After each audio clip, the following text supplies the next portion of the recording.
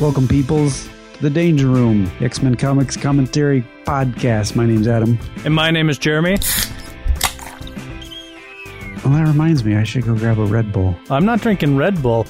I'm drinking Guinness Nitro IPA. Is that good? Yeah. It sounds delicious. It was in my fridge. I'm going to try and pour it like a Guinness, too, which is where you flip the can entirely upside down and pour it into your glass. And then you let all... Oh, yeah. And then you let those bubbles, like, sizzle to the top. That's my favorite. It's ridiculous.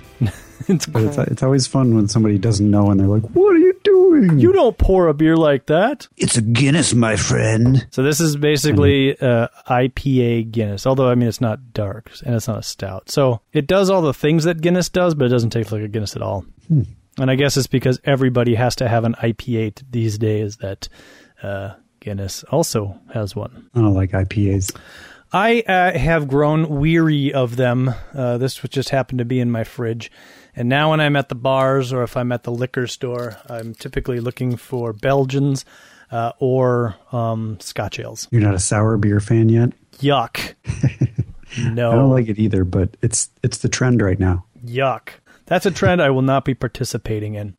Have you tried them? Yeah, they're disgusting. Oh, okay. just like Saisons and all those other weird yuck. Wow. They offend my senses, Adam. Okay. But hey, we're not here to talk about beer, are we? I think we're here to talk about some comic books. It's another Comics Packed extravaganza. This one starts out with Power Pack number 19. Power Pack? What? Well, Adam, let me explain. On the cover of this Power Pack, there's some weirdos who I don't recognize, and Kitty Pryde and Wolverine. Whoa. In fact, about that, the Kitty Pryde and Wolverine font is like the font from Kitty Pryde and Wolverine, the miniseries. Oh, you're right. Yeah. Kitty Pryde doesn't have a trademark next to her name. Do you think Kitty Pryde and Wolverine is the trademark? I have no idea, but you're right, yeah.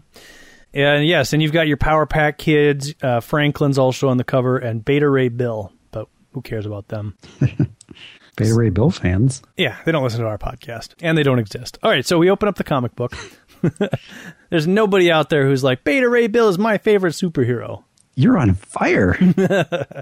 Very opinionated. You know what else? Let me tell you what else sucks, Adam. I think there are actually a lot of Beta Ray Bill fans. What's that? What's that honey beer? The beer that's made out of honey? I don't know. Oh, those are bad too. Beer aficionado. I can't remember what they're called, but they're gross. And Framboise, also gross. Framboise? I don't know. Sounds gross, so I just lumped it into the gross category. I think those are actually sweet. Yeah. And tasty. No. I mean, they're not, like, if you're out for a night of beer drinking, you're probably not going to do a framboise. But, like a Framboise flight. I don't think such a thing exists. Those things are expensive. So, this issue is called Guess Who's Coming to Dinner? And the first page has a full-on splash of little Katie Power seemingly being attacked by one of the Morlocks. It's Urg. It is Urg, and he appears to be attacking Katie Power with his electric eye. Look into my electric eye and feel its power.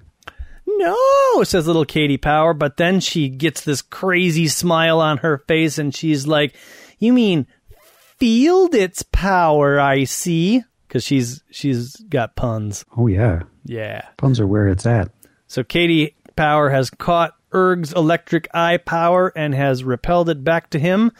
And she's told him to catch it, which he has done, and everybody's really happy. They're not enemies like they used to be. Not bad, Energizer. You're gaining control of your energy-absorbing power.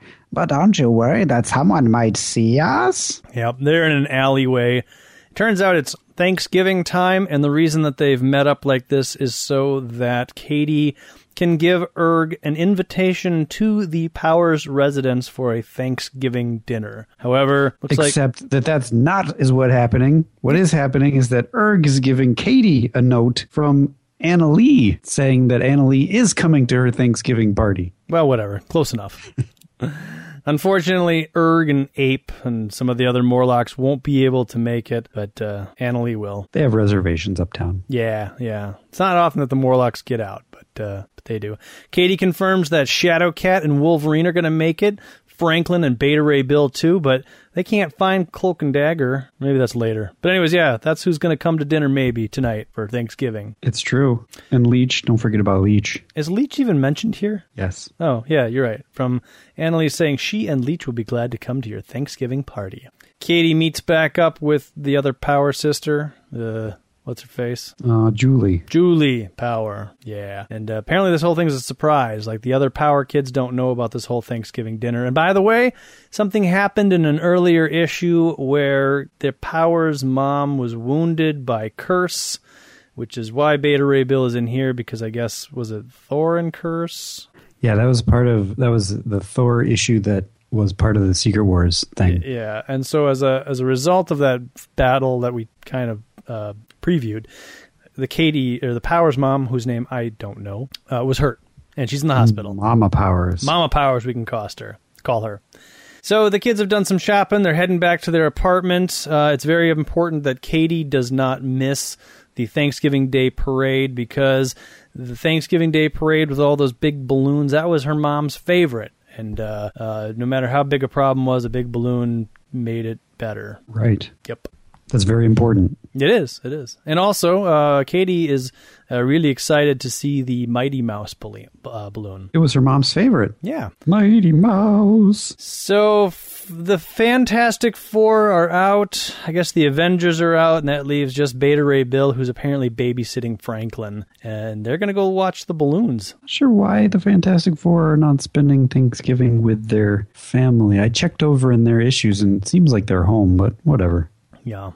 I don't know. For the sake of the plot of this story, the Fantastic Four are busy. Yeah, this story takes place a little bit in the future. So who knows where the Fantastic Four are in the future. Right. They have a little conversation about how Franklin never really had any friends before he met the Power Kids, and he likes them, and they like him. He especially likes Katie, and Beta Ray Bill says, even though you and Katie argue all the time, and he says, yeah, I never got to argue before. So, well, you know, everything's coming up Franklin here. He's very happy because he gets to see the parade, and then later on he gets to go to Thanksgiving dinner. It's going to be wonderful. And Beta Ray Bill's never been to a Thanksgiving dinner. He's very excited. I guess he's an android or a cyborg or something. I don't know. I think he's an alien. I don't know what he is. He says something about being a cyborg in here somewhere. Yeah, but I fear that with my cyborg body will be an unwelcome reminder of the destruction that made us flee our galaxy. So he's an alien cyborg. Yeah, that's kind of cool. Okay. So everybody's pretty happy, except for Alex Powers, who's normally the level-headed, calm, cool leader of the Power Pack. He's a grouchy sourpuss. He blames himself for the hospitalization of his mother. Yes. Which, you know, it's one of those comic things. Yeah. Probably really wasn't his fault. He saved somebody somehow, which accidentally pushed Curse into his mom or something or other. But he's not happy about this. And his brother, whose name I can't remember. Jack, who's normally kind of like the smart mouth one. He's actually kind of the level-headed one where he's like, hey, man, calm down. Alex is determined to bring everybody down. Yes, he is. Papa Power, he's like, all right, kids, sorry I gotta leave you alone for Thanksgiving, but I gotta go visit your mom in the hospital. Apparently she's got an infection because of the battle, and the infection isn't getting better, but it's not getting worse. Yes, he tells this to Alex, but he doesn't want Alex to tell the others. Alex says something about feeling like he's not even good enough to watch a hamster. He has a pity party. He goes into the study, grabs a picture of his mom and him, and blames himself for everything. And then he's like, oh man, and it's Thanksgiving. Ha! What do we have to be thankful for? Nothing. Darn! Yes. Meanwhile, Cloak and Dagger are doing Cloak and Daggery stuff. They encounter a guy who is taking advantage of like a homeless bum. Yeah, they let a street thief go because it's Thanksgiving.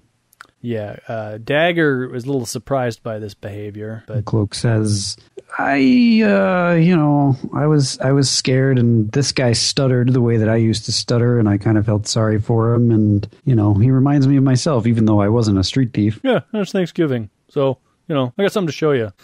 So he teleports Dagger to the top of a house, a building or something, and they have a wonderful view of the Thanksgiving Day parade. All right. Yay. Katie and Julie meet their father at the lobby of their apartment. Again, it's going to the hospital. It's going to be sad. Mom's not doing good. So Katie asks Dad if Mom's going to be okay, and he can't even answer her. He just looks on sadly, and Julie says, "Of course she will. What a question." And they quickly move into the elevator. Yeah, it's Papa Power destined to bring everybody down. Well, meanwhile, Annalee, she's in the Morlock tunnel. She's cooking up some sweet potato casserole to bring to Katie's party. And she is just not having any of Leech's shenanigans. She's very excited to be there, and she's very annoyed that Leech also was invited. She feels like Leech is getting in her way, her straight line to the Power Kids. Right.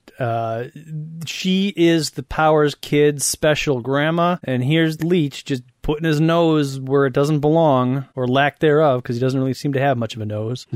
And she sees him playing with his cat, and she grabs him and she slams him into a locker. Now remember, this kitty was given to Leech by the Power Kids.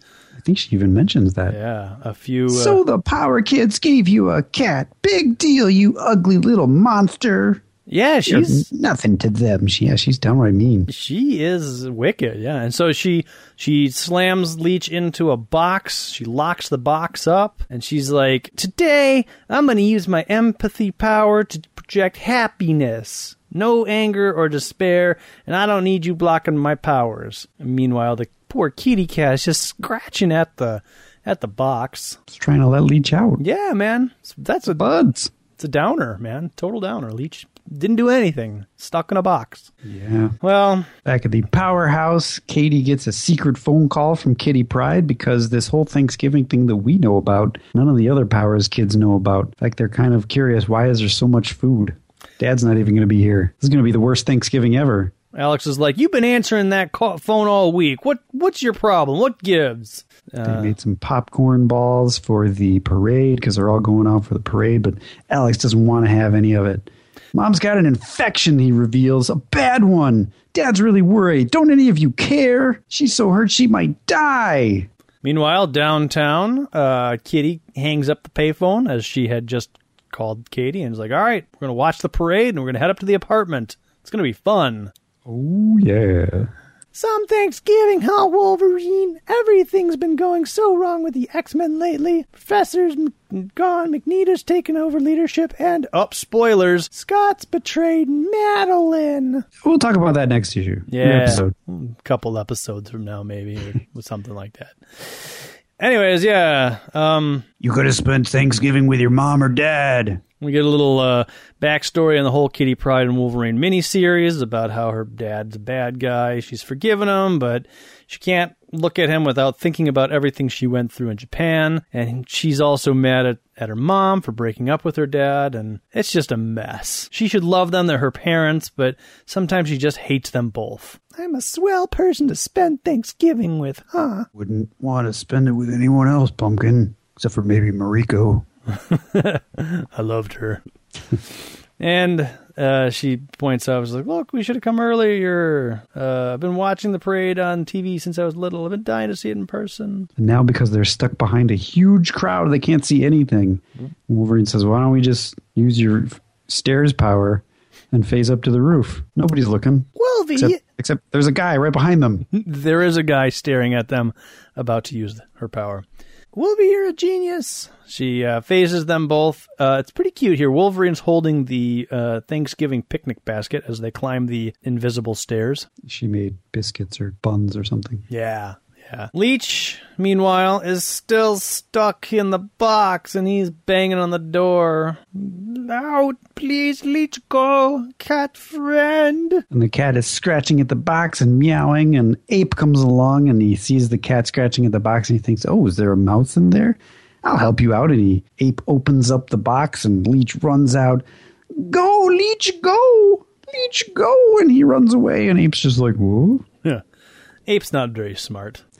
Then the kids are talking about how they used to have infections and it was no big deal. They put some peroxide on it. Alex like, don't be stupid. This is a bigger infection. It's a parent infection. It's a big problem. And the phone rings and he's like, give me that. You've answered all the phone calls in the last few days, you little creep.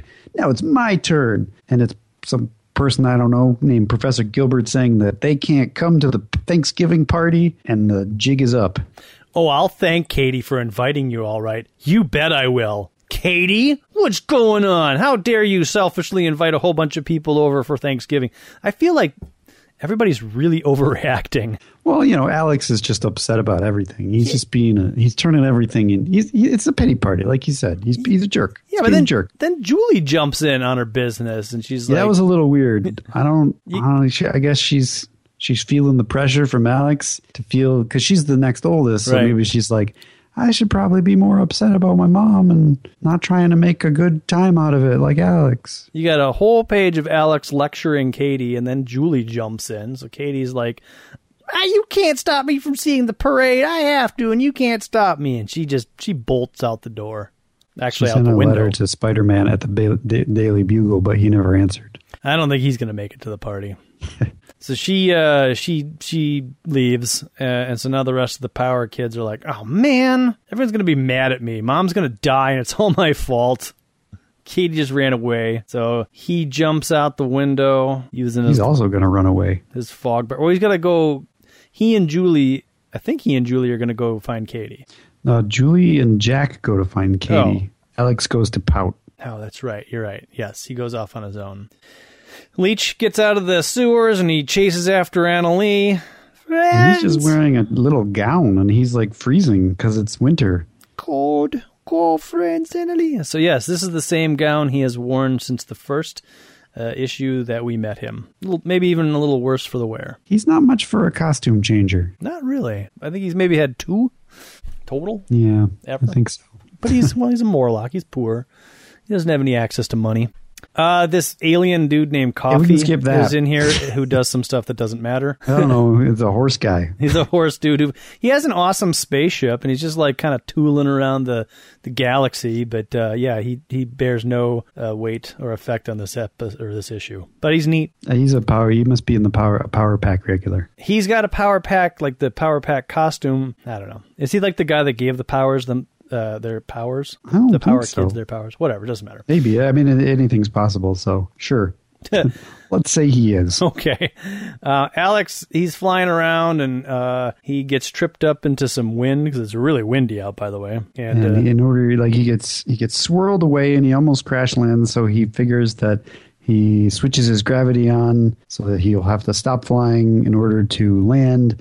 And he kind of does a little crash landing, and he almost falls off the side of the roof. And luckily, Cloak and Dagger are there to help him down. Now, this building is called the Dakota, I guess. And I guess because Cloak and Dagger said, like, look, there's the Dakota. And that's what Alex said, so you don't know what that is? Probably a famous New York landmark. Oh, okay. All right. Anyways. From the 80s. Yeah. So Alex... Might not still be there. Now it's a Trump tower. Awesome. Alex talks about all of his problems and woes and how he got mad and ran away. Cloak and Dagger, they both ran away for different reasons. Who cares? I mean, it seems like, look, if you're a Cloak and Dagger fan, it seems like it's like a pretty good story. But Dagger says you can't blame yourself for things that go wrong. And they're giving Alex the lesson that he needs. For the purposes of the X-Men, it doesn't matter. True. So, meanwhile, Katie bumps into Franklin and Beta Ray Bill at the front of the parade, and they're watching Smokey the Bear go by. He's afloat. Yeah, yes. It's not the real Smokey the Bear. The parade is in full swing, so Kermit the Frog is the next one to go by. Well, Katie, the other Power Kids fly by, and Katie doesn't want anybody to see them. Yep. If you say anything, Franklin, I'll slug you. Now, the wind is picking up, and I'm not sure if this is Jack's doing or if it's just a windy day. I think it's just a windy day. Yeah, I think so. And so Anna Lee, I guess, I don't know how she's made her way, but she's made her way into the middle of the parade Or at least Well, she's Leech. a Morlock. She doesn't know what a parade is. She's like, I'm just walking in the middle. What's going on? And so Leech runs out into the middle of the parade, which happens to be underneath Kermit the Frog, and he's like, oh my god, no! A monster green! Leech monster! Annalie amps up her empathy abilities, and she's like, you're following me? You escaped? Stop him, stop him! And so all of a sudden, all the puppeteers, or the float-a-tears, they get mad and they start grabbing him and they want to stop him and hurt him, and that causes Kermit the Frog to get loose and crash into Smokey the Bear, and some little kid kind of gets picked up by some of the neglected rope. And yanked up into the air, and the Power Kids managed to save him pretty quickly. It's a big disaster, though. Like, Kermit the Frog's all over the place, Smokey the Bear's all over the place, and that's when Kitty and Wolverine are like, hey, look at those balloons, they're crazy. And I feel like we're under a little bit of a psychic attack. Yeah, everybody kind of recognizes the psychic attack. Julie also mentions it. It feels like one of Annalie's empath blasts, but it's getting weaker, thank goodness, presumably because Leech is getting closer to Annalie. Mm-hmm. Wolverine says the same thing. It's fading. Come on, we gotta get down there. There's a kid being dragged. So they pop down quickly.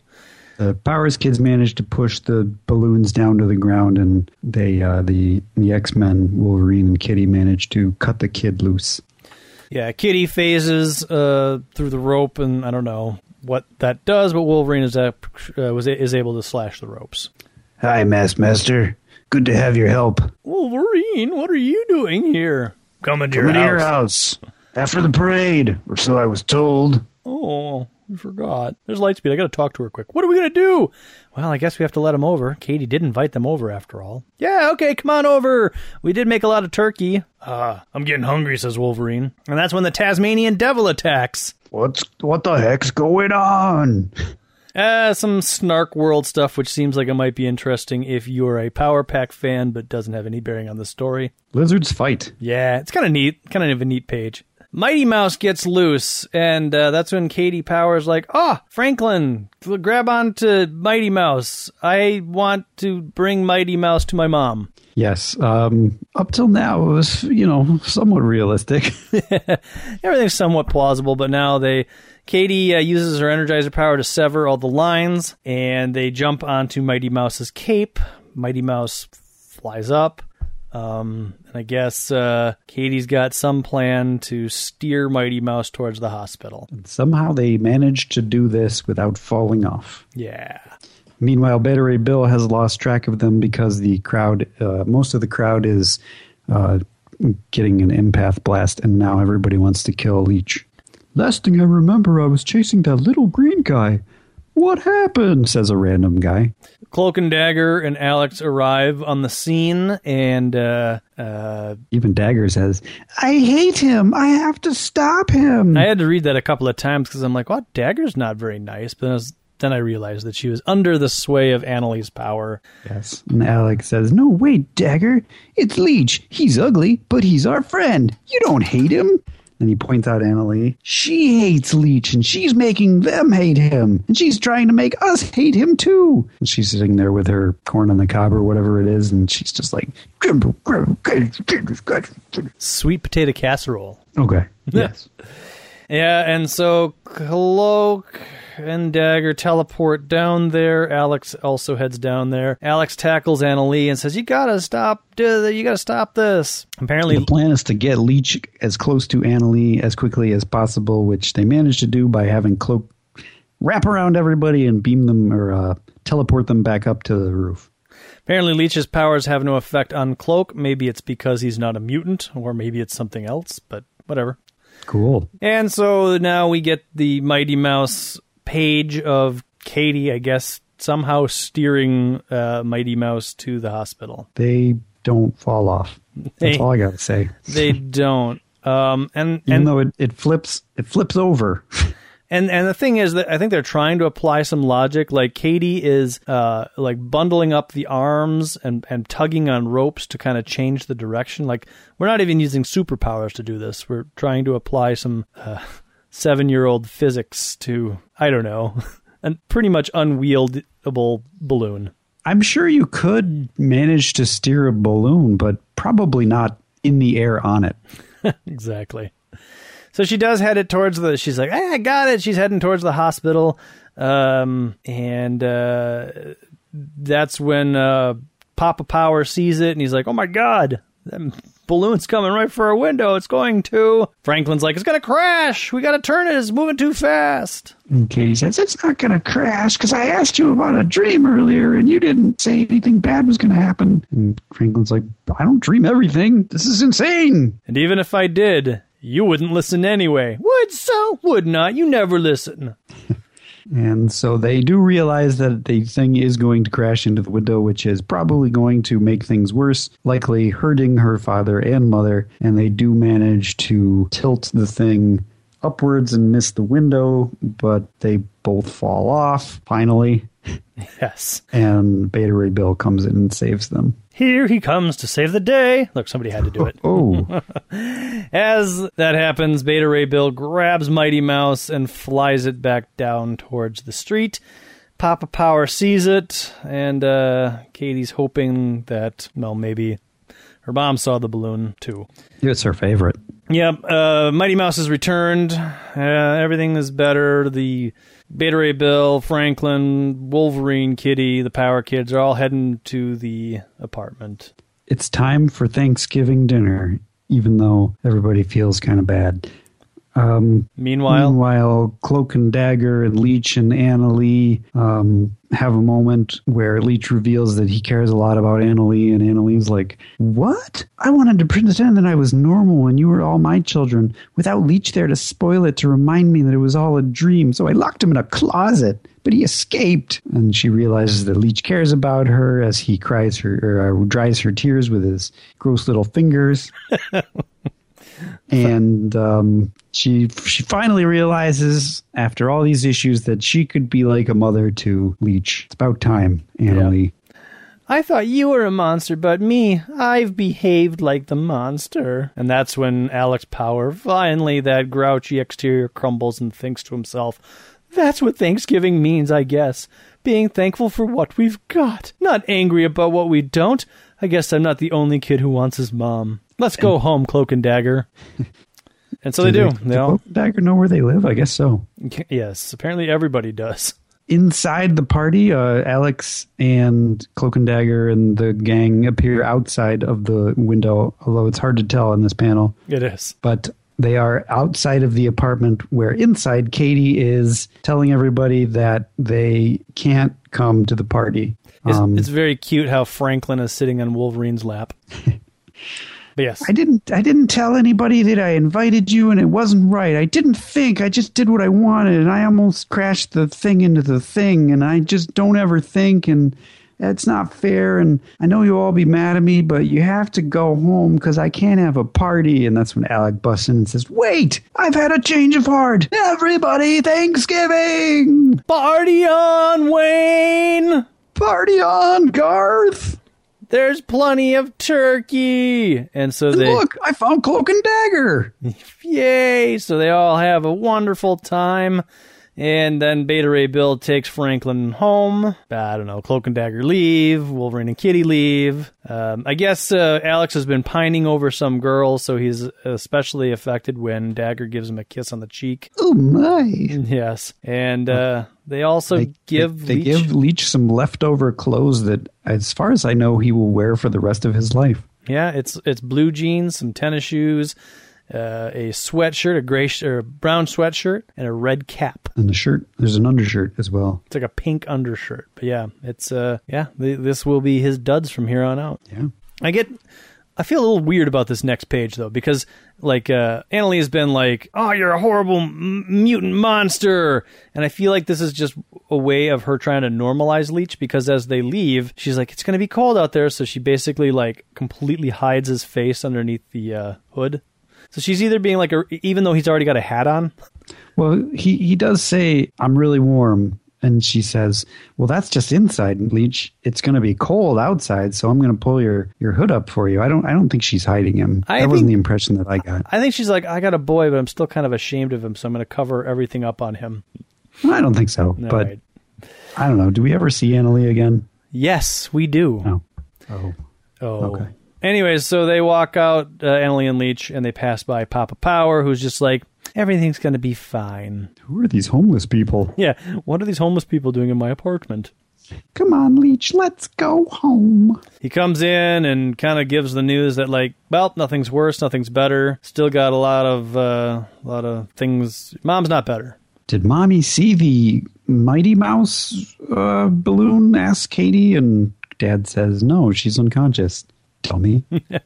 Anybody who would have tried to steer that balloon towards the hospital would be a crazy lunatic. But he says it would have done her a world of good if she had seen it. It is her favorite, you know.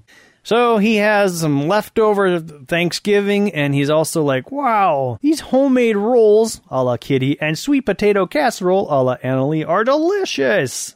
You guys keep cooking like this, you'll have to open up a restaurant. Even though the sweet potato casserole kind of tastes like a sewer, it's delicious. Yep. You sure know how to serve up a fine Thanksgiving dinner, kids. The end.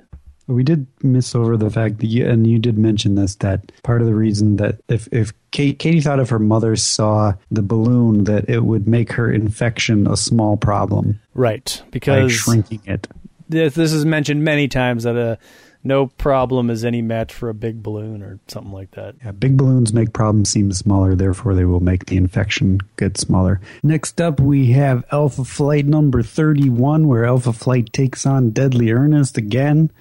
A not very memorable villain. Heather Hudson realizes that she's more of a liability to the team because she doesn't have any powers. The last issue of Captain Britain is number 14, and it's kind of a closing issue, so we get a lot of closing storylines, including the one with Betsy, where we learn that Betsy is permanently blind, but she's kind of cool with it because her psychic powers more than compensate for her lack of sight. It's like being able to smell color, to taste form, and hear distance. It makes me feel sorry for people that are restricted to vision. And she's talking about getting married to this Gabriel dude. This is an ideal place for a holiday or a honeymoon, she says about Switzerland, which I guess she's about to go on a vacation with her boyfriend with. All right. The robot that was the mansion is sending the maid off on a worldwide tour. He's going to join her as a hologram, but also protect the mansion as a giant robot. And Captain Britain and Megan become criminals in order to try to capture a criminal. It's like a ball of razor blades. Okay. It's like a ball of like octopus. It's like a little octopus with more than 8 legs. It's got like billions of legs. It flies around the room. It's all got razor blades and stuff, and it's been killing a whole bunch of people. And the cop from the very first issue of Captain Britain, who realized who Captain Britain was, being Brian Braddock, tracks him down and says he needs his help. And they go undercover as criminals in some amusing stuff, and then they fight this ball of razor blades. And that's pretty much it. Also, the female Captain Britain from the Jasper James storyline goes to another world because it turns out that she was causing, her presence in the world that we were in was causing the Jasper James world to still exist in people's minds. But now that she's gone to a different world, it'll disappear forever. Huh. Oh yeah, and there are all these like mutant kids at the mansion that the robot is protecting, but there won't be any more mutant kids because now that the Captain UK girl is off this world, they were like Jasper children somehow. So that's the last issue of Captain Britain? Yep. There's a notice on page 35 that says that even though this is the last issue, there's been talk that on the American side of the pond, they're going to maybe bring Captain Britain into some of their titles, and Chris Claremont has even been talking about including him in the next X-Men annual. What? So stuff out of that. That doesn't happen. Well, something happens. That's true. And then we have Defenders number 152, which is also in last issue. It's a pretty big issue, pretty important issue, too. Things are wrapping up. And it is a Secret Wars tie-in because, Secret Wars. Refresh my memory. I read this a long time ago, and it kind of filled in the dots of Defenders to X Factor, and all I really remember of this issue is that like Angel, Iceman, and Beast got separated from the Defenders, and they just walk around and talk a lot. Yes. Okay. Moondragon shows up and is threatening to kill. She's been possessed by a dragon, and she is threatening to kill all of the Defenders. And they have a couple of allies, including some guy who's like 1 billion years old and has been constantly fighting this dragon. His name is Interloper. And there's also this Manslaughter guy who I talked about last episode. And he needs to be there because he's crazy and he like gets into Moondragon's head by just being crazy. He's kind of a early prototype Deadpool. She can't stand that he gets inside of her head, and it helps to separate her from the Moondragon person. And then at some point, what happens is that Beast and Angel and Iceman get pulled aside, and the Beyonder shows up. I forgot about that. Well, it's tie-in, so he's got to. Yeah, so they managed to separate Moondragon from this dragon person, and then the Beyonder shows it up and screws it all up by giving her a ring, which is actually the dragon. Okay. So she promises that she is going to worship the Beyonder. I don't know, it's weird. Doesn't make any sense. Why is the Beyonder looking for worshippers? But whatever. She's the Beyonder's disciple now, and the first thing she's going to do as the Beyonder's disciple is go back and kill the Defenders. And that is the Beyonder's entire purpose for being there, I guess. It doesn't make any sense with the current Beyonder stuff. There's a Fantastic Four panel for no apparent reason whatsoever. It's like there's a panel of the Fantastic Four calling the Defenders, and they're just like they don't even have a message machine. Yeah, what's going on there? What kind of low rent superhero team is this? That's weird. So yes, as I was saying, Beast and Angel and Iceman get pulled aside and told that if they don't participate in the oncoming battle, then they will. Then the people that are important to them will not die. So for Angel, it's Candy Southern. Candy Southern's hanging upside down with a knife at her throat. So Angel feels like he can't be involved in the battle. And Beast is really worried about the mechanic from a couple of issues ago that got attacked by plants. Aha, I knew it. Sorry. And then Iceman is worried about the twins that Cloud was really the reason the Cloud kept turning into a boy and a girl was because she had taken the form of a boy and a girl, and Moondragon threatens to kill them, and Iceman for some reason wants, I don't know. It's except for Candy Southern, it feels like a bit of a stretch. Yeah, it sounds like it. At any rate, they don't get involved because these people are important enough that they don't want to get involved. And the rest of the team battles the giant dragon and Moondragon, and ultimately they give up their life force in order to stop it. And Beast and Iceman and Archangel not Archangel yet, Angel want to help. But then they say, no, you guys are doing your thing. We're doing our thing. It's all going to be okay. And everybody sacrifices their life to stop Moondragon, which they do. Beast and Angel and Iceman run back to their prospective innocent people, and they're able to save them.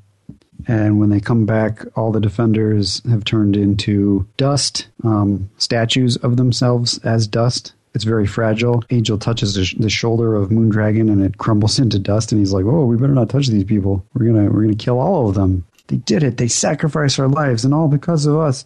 Because we." And Candy comes through and says, "Because you saved our lives." That's it. Sassafras, the Beast dog, shows up.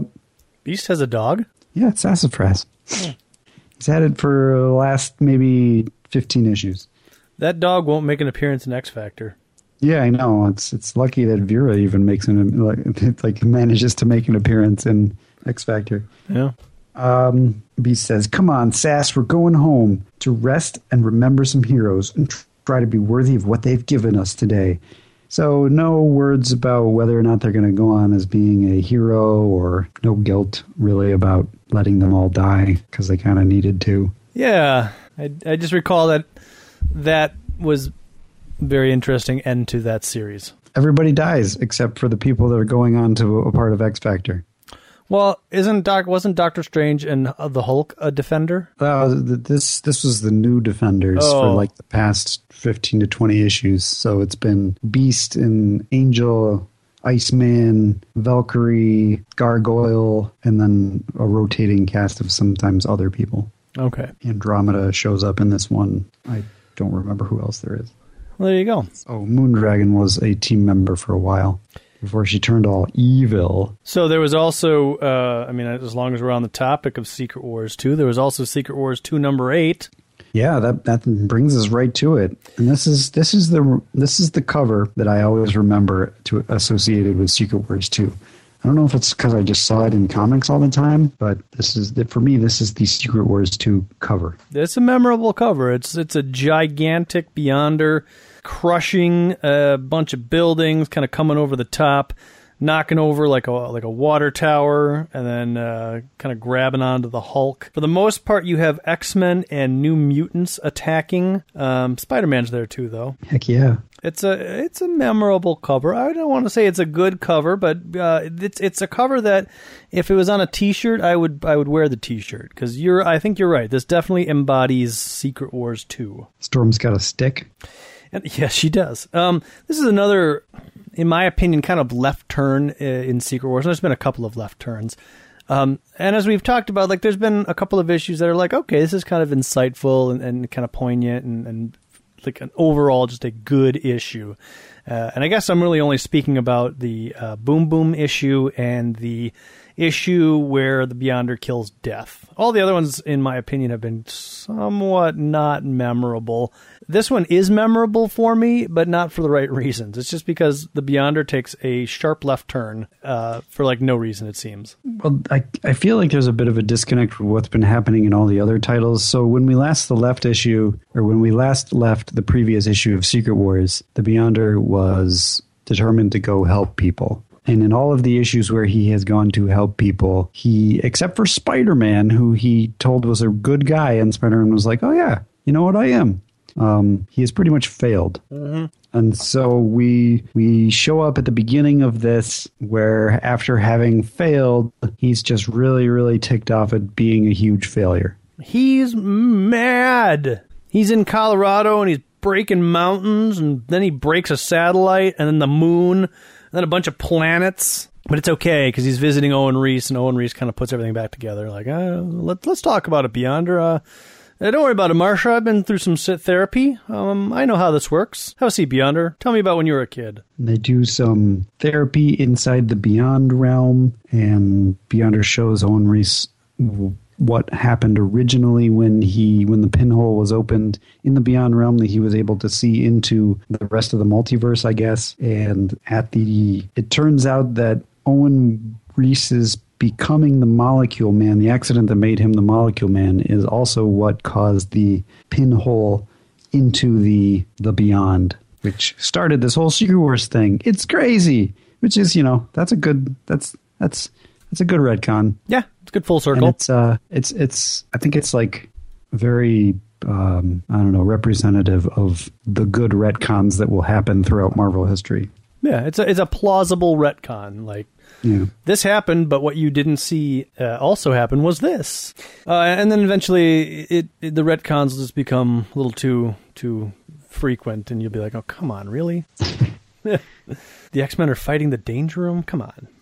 Nope, spoilers. Anyways, yeah, so we get then, so the Beyonder's like, what, you think you created me? You didn't create me. I am everything. And Owen Reese is like, no, I didn't create. Let's talk about some stuff. Like, you came to Earth, and then what happened? So the Beyonder relives kind of the first 8 issues, the whole trying to be a hero, trying to get in with Dazzler, trying to find purpose with Doctor Strange, almost getting destroyed by the Puma, but Spider-Man came in and distracted the Puma in such a way that the Beyonder was able to take his power away or something like that. And, the Beyonder, he's witnessing this relationship between Marsha and Owen, and he's just disgusted by it. And he's like, that's it.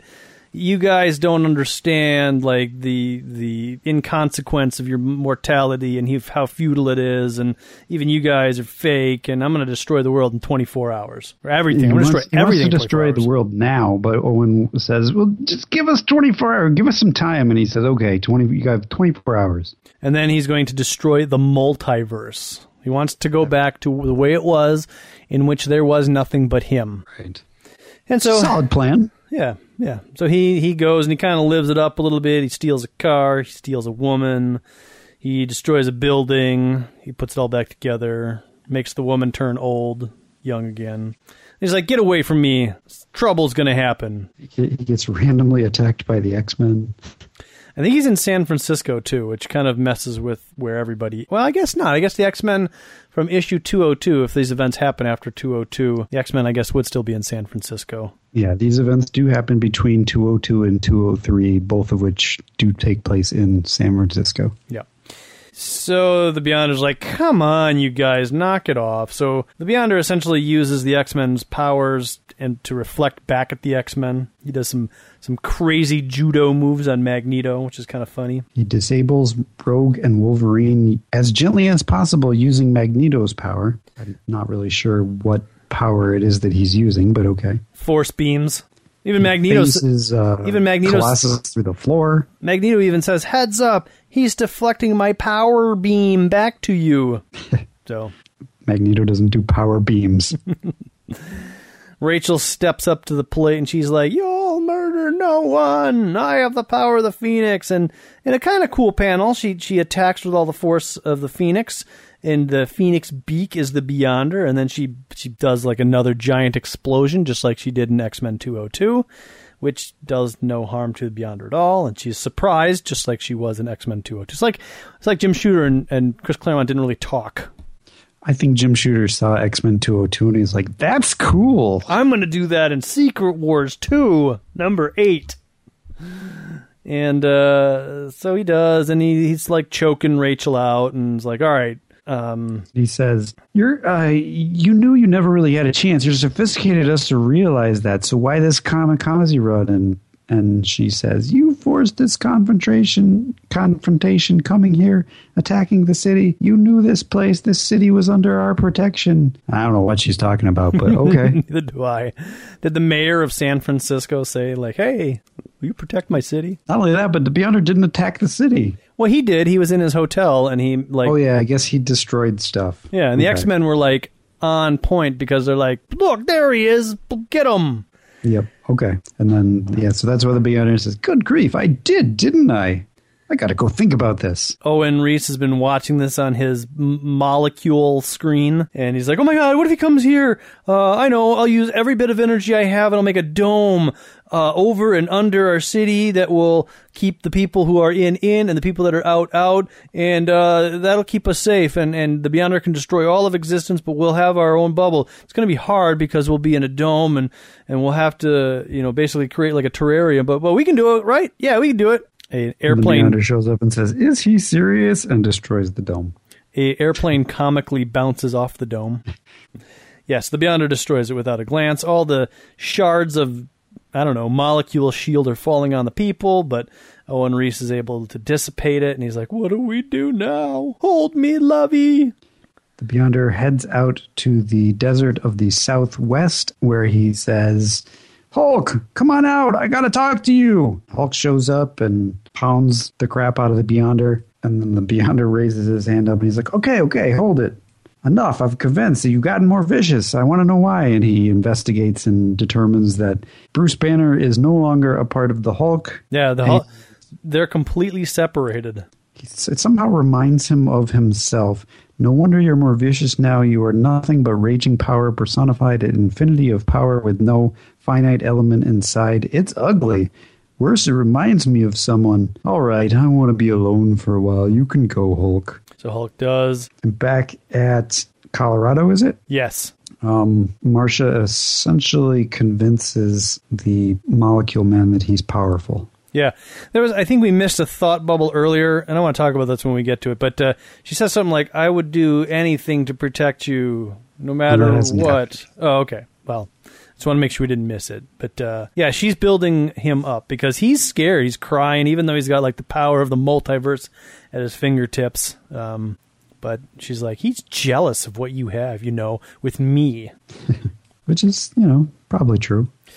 Deanna goes to talk to Spider-Man, who apparently his apartment recently burned down. Yep. Spider-Man tells a story about a guy who jumped off a building as he was swinging by. Spider-Man reached out his hand, and the guy reached back. And he's like, it really made me think that even a guy who wanted to end it all ended up reaching back just at that moment when everything was going to end, which is what he wanted, which is what I feel every day as a hero, or something like that.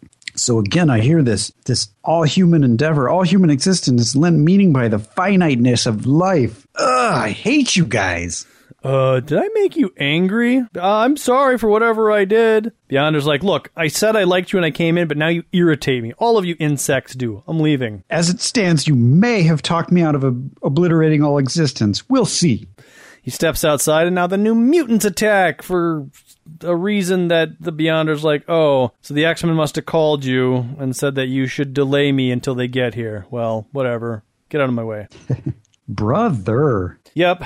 What should we do? Wave bye-bye, says Cannonball. Yeah, he just knocks them all aside. He doesn't even bother using their powers against them the way he did with the X-Men. Owen Reese is packing, and Marsha's like, what are you doing? He's like, I got a plan. I'm going to make a bubble for just us. So I'm going to pack everything using my molecule skills, the fridge, the TV, the microwave, the washer and dryer into a suitcase, and then we'll have our own little bubble, and he won't be able to find us. We can hang out in the beyond realm and just hide, and he'll never find us. And Marsha's like, snap out of it. You're strong. You got to make a stand. He's afraid of you. Show some guts. Fight him. And so show some guts for a change. You want me to fight him? Yes, do what you have to, Owie. And if worse happens, I'll do what I have to, no matter how much it hurts you. What does that mean? Yeah, I never knew until much later in life. Anyway, so... that sounds like a story. Meanwhile, the Beyonder's sitting on top of a mountain in a recliner, and he's like, Peter Parker would probably find this view spectacular. Peter Parker, the spectacular spider. Yeah. He thinks about it. He's like, maybe I should apologize to Owie. Try this mortality business. Because earlier, we skipped over this. Owen was like, yeah, maybe you should just get rid of all your power and be a human. Then you'd know what it's like. And Beyonder's like, what? So you can just kill me? I'm not going to do that. But now he's reconsidering, like, well, maybe I should just give this mortality thing a try. He shows up back at Owen Reese's apartment, and he says, hello, Owen. And immediately Owen Reese attacks him. He says, wait a minute, jerk. I came to, and Owen Reese says, die, and he attacks him again with his molecule power. Shrek, scream, die, you monster. I won't let you hurt us. I won't. I'll kill you. The Beyonder's like, I should thank you for showing your true colors right when I walked in. If you hadn't, I might have made a terrible mistake. And if I had, you would have shown me as much humanity as I'm about to show you. So he's about to kill Owen Reese when Marsha flies out, and he's like, no, kill him if you want, but not me.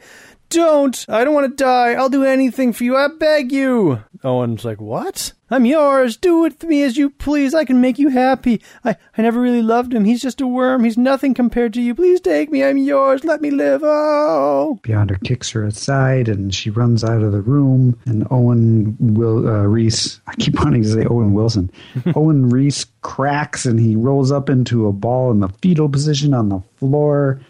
And the Beyonder says, well, fine. If you're just going to be like so worthless that you'll collapse as soon as your girlfriend leaves, then maybe I'll just stay as I am, and I'll let you, I won't destroy the world. I have to tell you that this turn of events has cheered me up considerably, enough so that I think I'll take one more look around before I erase the multiverse.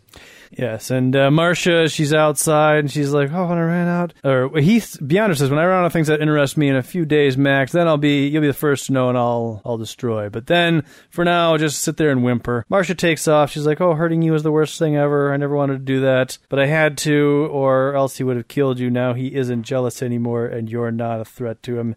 Maybe now he'll leave you alone. Let somebody else fight him. The Avengers, Fantastic Four, but if Owie can't stop him, then who can? So when I was a lot younger, I had this issue, and I never really understood that Marsha had a plan all along. I thought she just cracked at the first sight of danger. And I thought she was a very shallow character, but then many years later I read it and I was like, oh, okay. Marcia knew what she was doing. She was like, all right, we're going to let Owen do this. If it doesn't work, then I'm going to step in and break Owen, which will break the Beyonder. Or at least convince the Beyonder that, look, even a human who seems to have everything together can be broken in a moment's notice. Jim Shooter should have talked to you as a kid. Why? You could have been his test reader. Oh, I don't understand this, You would have Jim. been like, I don't get it. Why is she so shallow? And he'd be like, maybe I need to write this better. I need to flesh this out a little bit more. And so the Beyonder does, we get an epilogue which takes place after New Mutants 37, The Amazing Spider-Man number 274. So apparently he's probably learned some lessons or he's done some stuff. And the Avengers are about to face him and fight him. He's still thinking about things, and then he creates a whirl or a hurricane and blows the Avengers off the mountain and becomes giant and grabs Captain America, and he's going to squeeze him. So, Captain, only you were able to avoid my energy tornado, but you think you are really special, cream of the crop. Maybe I'll take you along with me. You alone among men may provide me with some final insight on the soon-to-be extinct species. So, yeah, that's the end of this issue. And it just feels like, well, this has been fun, but I really need to wrap this up. Yes, next issue is the last issue of Secret Wars 2. So this is definitely the penultimate issue? Is that what? Jim Shooter's like, why did I take so long to get to this point? You know, I only needed like 4 issues to tell this story, it turns out. I think you needed more. You think so? Well, because like I thought there was a lot of filler, to be honest. No, I agree with you. A better storyteller would have concisely put all those moments together in a way that made sense. But it feels like because he needed a few more issues, because, like you said, the Beyonder just completely turns the page. You know what hasn't been tapped into as far as comics go that could probably sell some issues is a comic book writer, like modern day comic book writer rock stars rewriting classic stories. So, for example, make Brian Michael Bendis rewrite Secret Wars 2. I feel like that's what the whole Ultimate Universe was. Oh, then it didn't work. Well, it did. It did. It sold quite well. Did it? Initially. I never read any of them. But that's why you had your Brian Michael Bendis writing Spider-Man, your Mark Miller writing the X-Men. Yeah.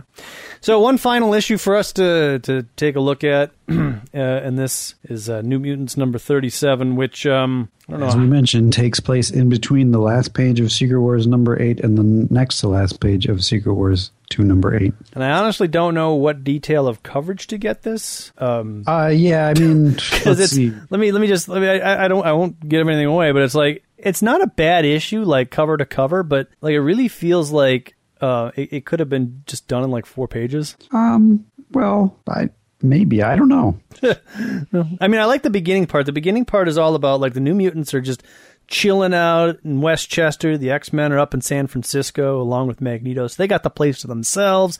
They're watching some old cowboys and Indians movies and Ilyana and Cannonball. You know, they're being cowboys and Indians. And meanwhile,